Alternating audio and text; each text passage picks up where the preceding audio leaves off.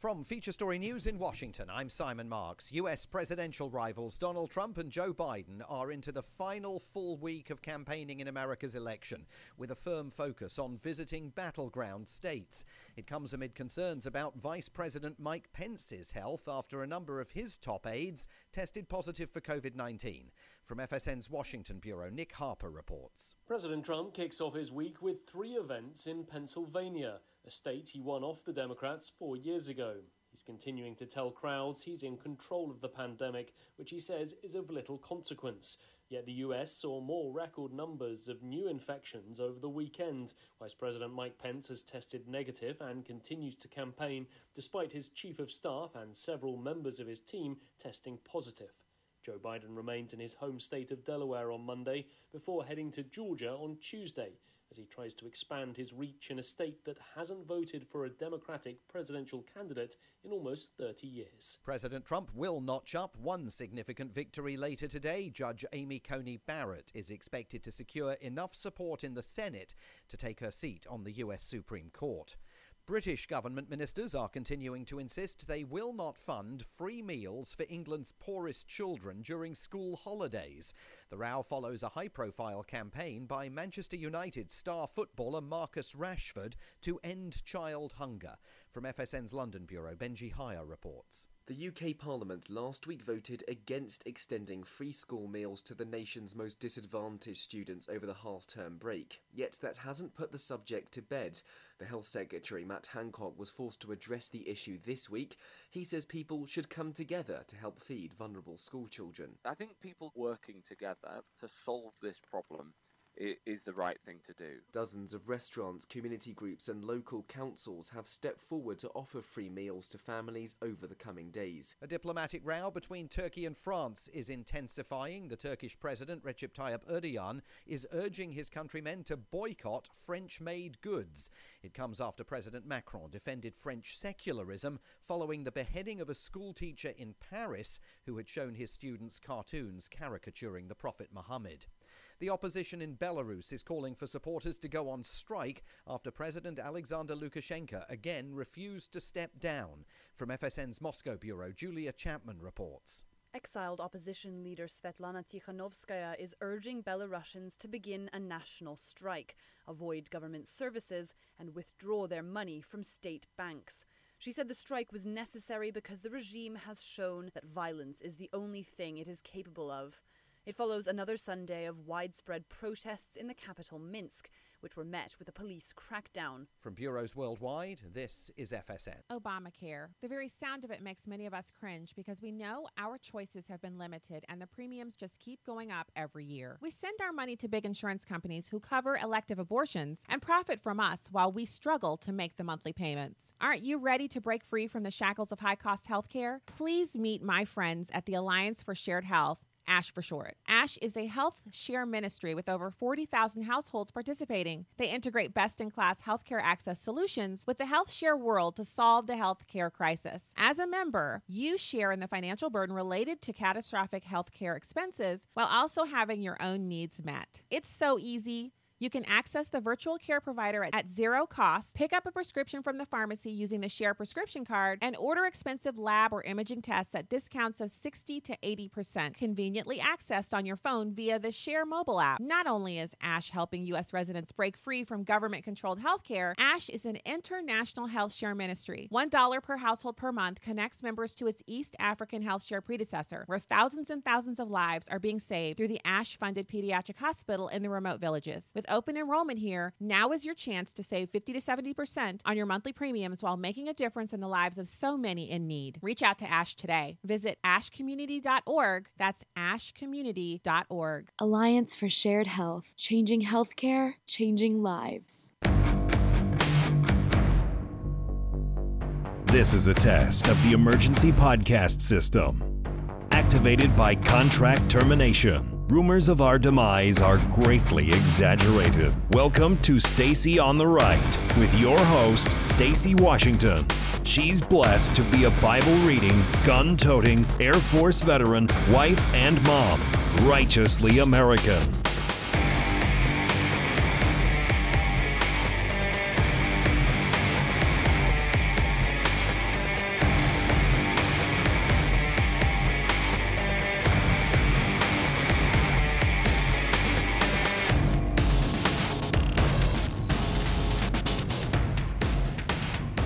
Welcome, welcome, welcome. Stacey on the Right, StaceyOnTheRight.com. So glad to be with you today, broadcasting live to you from the Alliance for Shared Health Studios. Yes, our first major sponsor. Since we began this wonderful adventure of podcasting, we are going to be discussing a ton of different things, mainly having to do with oil and whether or not it's needed. This is triggered by actually a vacation that we took, and also the bigger picture Life Without Oil, an infographic. The subheader there is not as simple as you may think. And what I did was I saw this, I remembered the vacation we took, and I realized I have to talk about this on the show. And so I did discuss it on Sirius on Sunday. But for those of you who are podcast only, I wanted to make sure and cover it here as well. So we're going to delve into that. We're going to talk about the Biden campaign walking back their stance on transitioning from oil. They have actually spent the past few days working on that. And then the New York City hotel occupancy rate crashing towards 10% as it becomes a new reality that there are just not as many people in New York as there once were. We're also going to delve into Alliance for Shared Health. I'm going to tell you a little bit about it on this podcast so that you can know how to sign up and how to get into. This is an amazing opportunity. Open enrollment is going on right now, so you're going to want to know about that as well. So let's start off with Life Without Oil. So I know for a fact that sometimes the best thing that can happen to you is something gets canceled. Some people get that reference. So I actually, this story is one that I'm not sure if maybe I've talked about it before, but it's a good one. And it is that my husband and I had decided we were going to try to take another run at vacationing in New York. And this was 3 or 4 years ago, 4 or 5 years ago. It was a bit ago. And we normally go to some beach like Destin for spring break. That's our trip. That's our thing. We do it year after year after year. We love it. But this year we were thinking about how we'd been to New York on a short trip. He was there for work. We accompanied him. And so we decided, you know what? We're going to go back there and we're going to see another Broadway show or off-Broadway show. And we're going to try to catch some of the things we couldn't do because it was literally snowing sideways. So we get all of our tickets together. We buy tickets to go to this Broadway show, a play. And then bad weather comes in. Inclement weather predictions of some kind of nor'easter or something like that. And so we got scared off of going and canceled. And then your last minute, you don't have anything booked in advance. And so we couldn't get into Destin. And so I said, I've heard Galveston is fun. Now, if you've ever been to Galveston, they have a big metal pipe running down the beach. The sand is not white and like in the Gulf and the Panhandle. It's like a tannish color. It's just not as nice.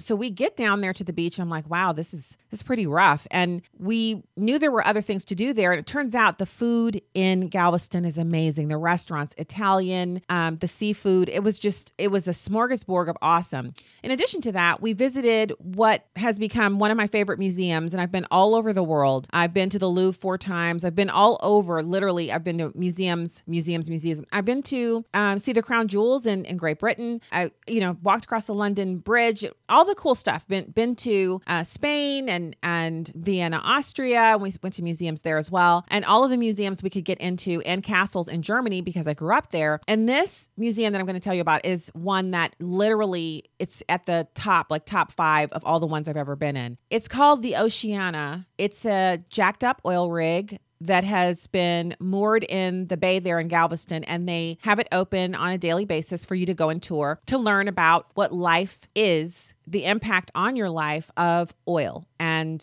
fossil fuels. So you might be thinking, how could that be? It was amazing. I'm cutting you off. So what could you possibly do if your life had no oil? I want to start off with just a couple of statistics. 46% of oil goes into making gasoline, and the other 54% goes into making your medicines. Most over-the-counter medications, homeopathic products, and vitamins are derived from benzene, which is a product of petroleum. Cosmetics, makeup, shampoo, these all have oils and perfumes and waxes and color, and they're all produced with the help of petrochemicals. Plastics, almost all plastics are made from petrochemicals, from your iPhone to that bottle of water. It's a 4 to 5% of the total petroleum consumption is plastics. And then synthetic rubber, thousands of products rely on rubber, such as shoes, tires, wetsuits, breast implants, gloves, you name it. And then cleaning products, all of the ingredients you can't pronounce in the ingredients list on your bottle that you spritz the shower with or that you spray and you wipe down the counters with, they are all poisonous and they're all derived in some way from oil. And then asphalt. 11 million miles of paved road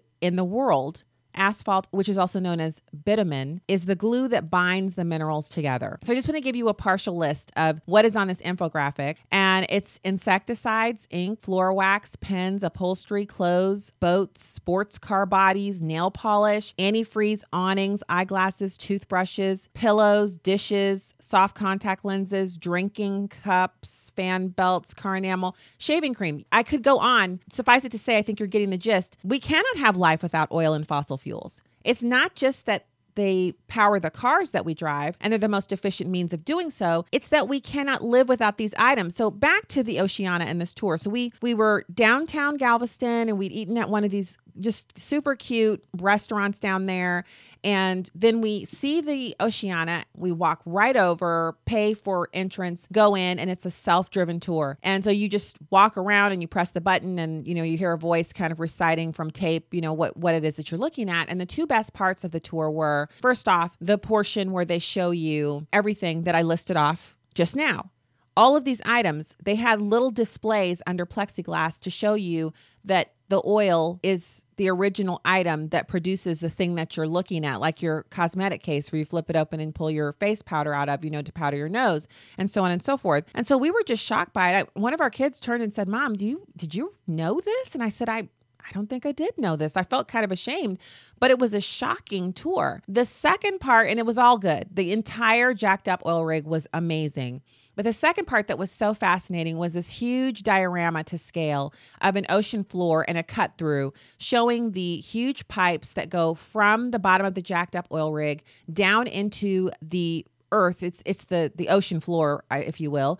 And that's where they pull the oil up, and then it gets pumped into tankers that approach the jacked up oil rig, and then it's taken for processing on land. And then they have these other huge tubes with color-coded fiber optics that measure everything from the pressure to how much oil is being pumped per second, you name it. And just the engineering prowess that we saw there, it was mind-boggling. I know that engineers are amazing. I know that the human mind is a wonder. It's a thing of beauty. It's a feat of wonder. But it was just an example of how little we know about everything around us being connected, and how people who make statements like we need to transition away from oil, they just don't know anything. And it's shocking to see them be elected and make $170,000 or $192,000, or if they're on a committee, $220,000, to be in the Senate, like Joe Biden was for 40 some odd years, Kamala Harris in the Senate right now, or as Joe Biden has done, this is his third go round, running for the presidency, to be in charge of all of us when he says we should transition away from oil. So that was an eye-opener, but this infographic caused me to think back to that trip and think back to the little education that we got from going to that jacked up oil rig, the Oceana, and to think about how many Americans maybe don't know this. And I know it's true because I've already had some nincompoop I had to block on Twitter come at me with this idea that this is oil is so nasty and filthy and it's responsible for this many deaths, when it's not. The processing is no longer quote unquote nasty and filthy, and it is everywhere in everything that we use. In fact, if you're listening to me on your cell phone, a huge part of the makeup of your cell phone comes from things that are derived from oil.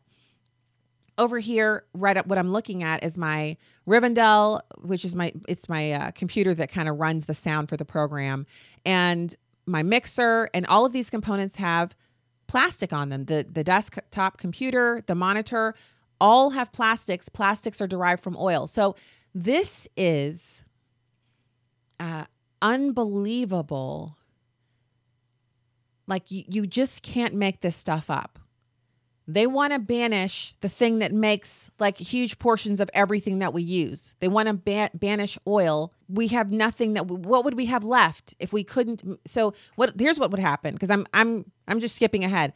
I was going to ask you, well, what would we have left? And then kind of, tipsy-toe down the lane and think to ourselves, what would there be? There's no need to think about what there would be. This list is so comprehensive, there wouldn't be much. All they would do is drive oil production offshore And we would pay 100 times more than we pay now for, the little cosmetics that you buy, or your toothbrushes, $5.99 for 4 toothbrushes. It would be $24.99 for 4 toothbrushes because they'd have to be shipped here from some foreign country, made in a foreign country, and the profits would be built in. So there is no getting away from using it. It's just getting away from using it ourselves, bringing it out of the ocean floor ourselves, making a profit off of it for ourselves, utilizing it and doing it in a clean way because we have all of these regulations that our companies meet and exceed those regulatory standards and often create their own. So I wanted you to know about this. I've had so much response from just posting this online. I wanted to make sure it was in the podcast so people could share it. This is who we are, which is that we are an advanced society that has found ways through engineering, creativity, and the beauty of the American mind and God's grace to create products that are derived from fossil fuels and to live well with them, to even consume them. Because, I told you, it says here the medicine is derived from benzene, which is a product of petroleum. We even consume our fossil fuels to no harm to ourselves.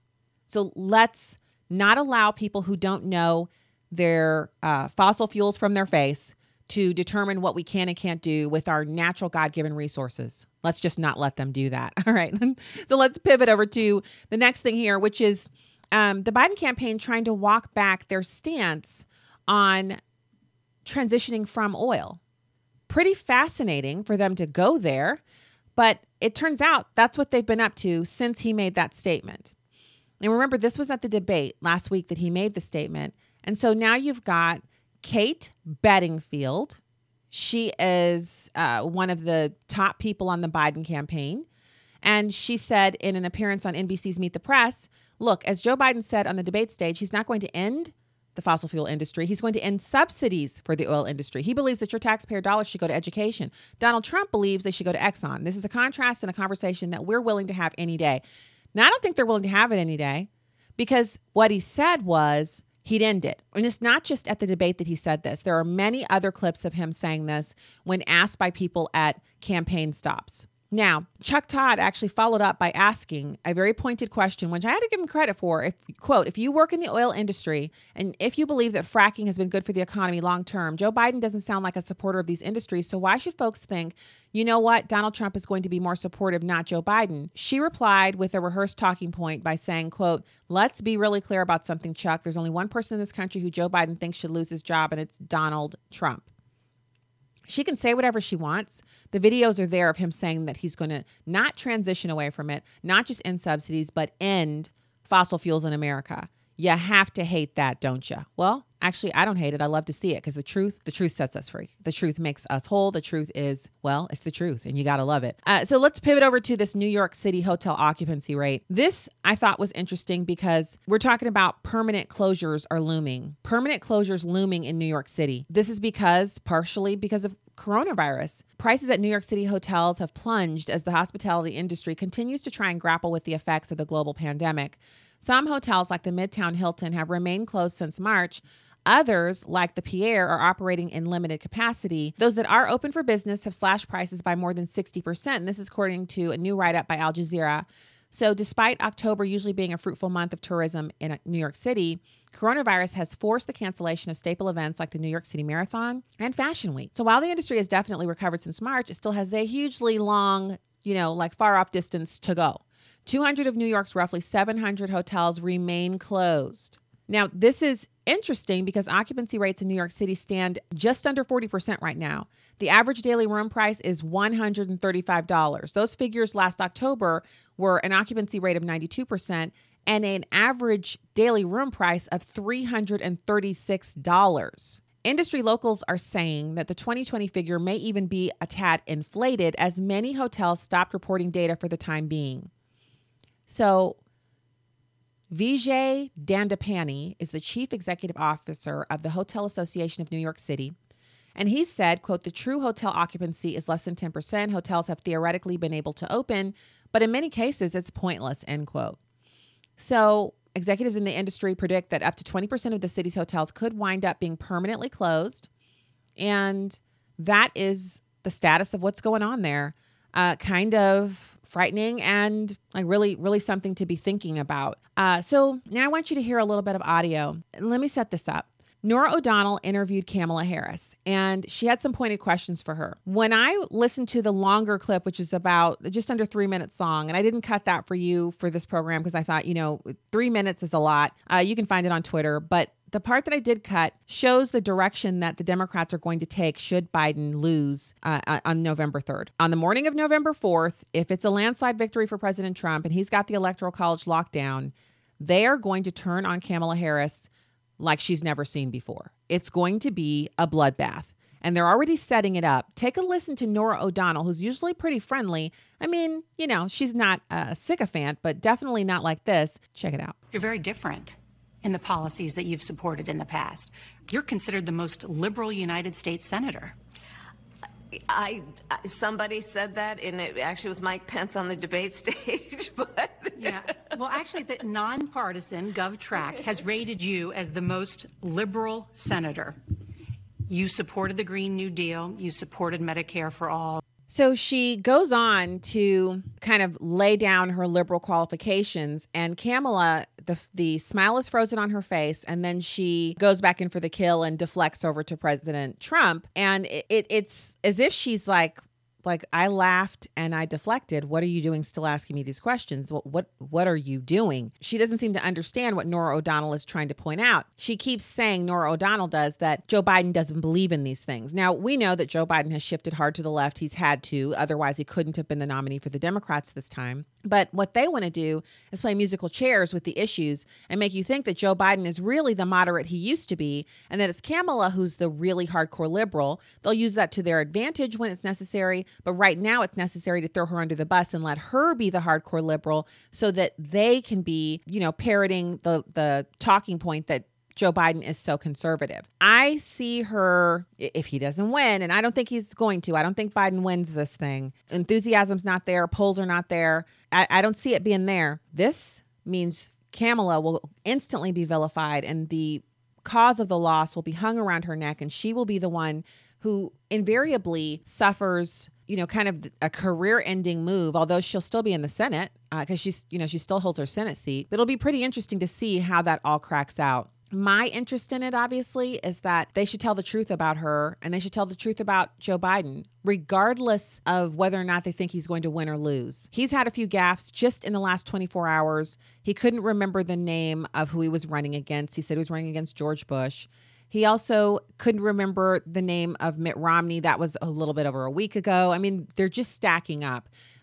He was being asked some questions on the campaign trail. The reporters were kind of swarming him a little bit, and he was answering and just losing his train of thought and kind of just rambling. And then his handlers said, okay, that's enough, and started removing the reporters, and they didn't get the final answer to what they were asking. So listen, it is what it is, but just a week away from electing the president of the United States, and their candidate can't be out every single day, can't even match a third of the energy that President Trump is doing, 3 rallies a day plus work at the White House. It's stunning. It's like we're in some kind of weird dystopian novel. And instead of watching the characters go through this sham of an election, because we all know that President Trump's the only person who's qualified to be the president out of the two of them, we have to pretend that Joe Biden is actually a contender and watch Americans vote for him because they hate President Trump. They actually hate President Trump more than they love themselves, their family, or this country. Unbelievable. Listen, check out Ash. You can find everything you need to know in my Twitter feed and the links to the show notes at listen.stacyontheright.com and on Facebook. Have a great night.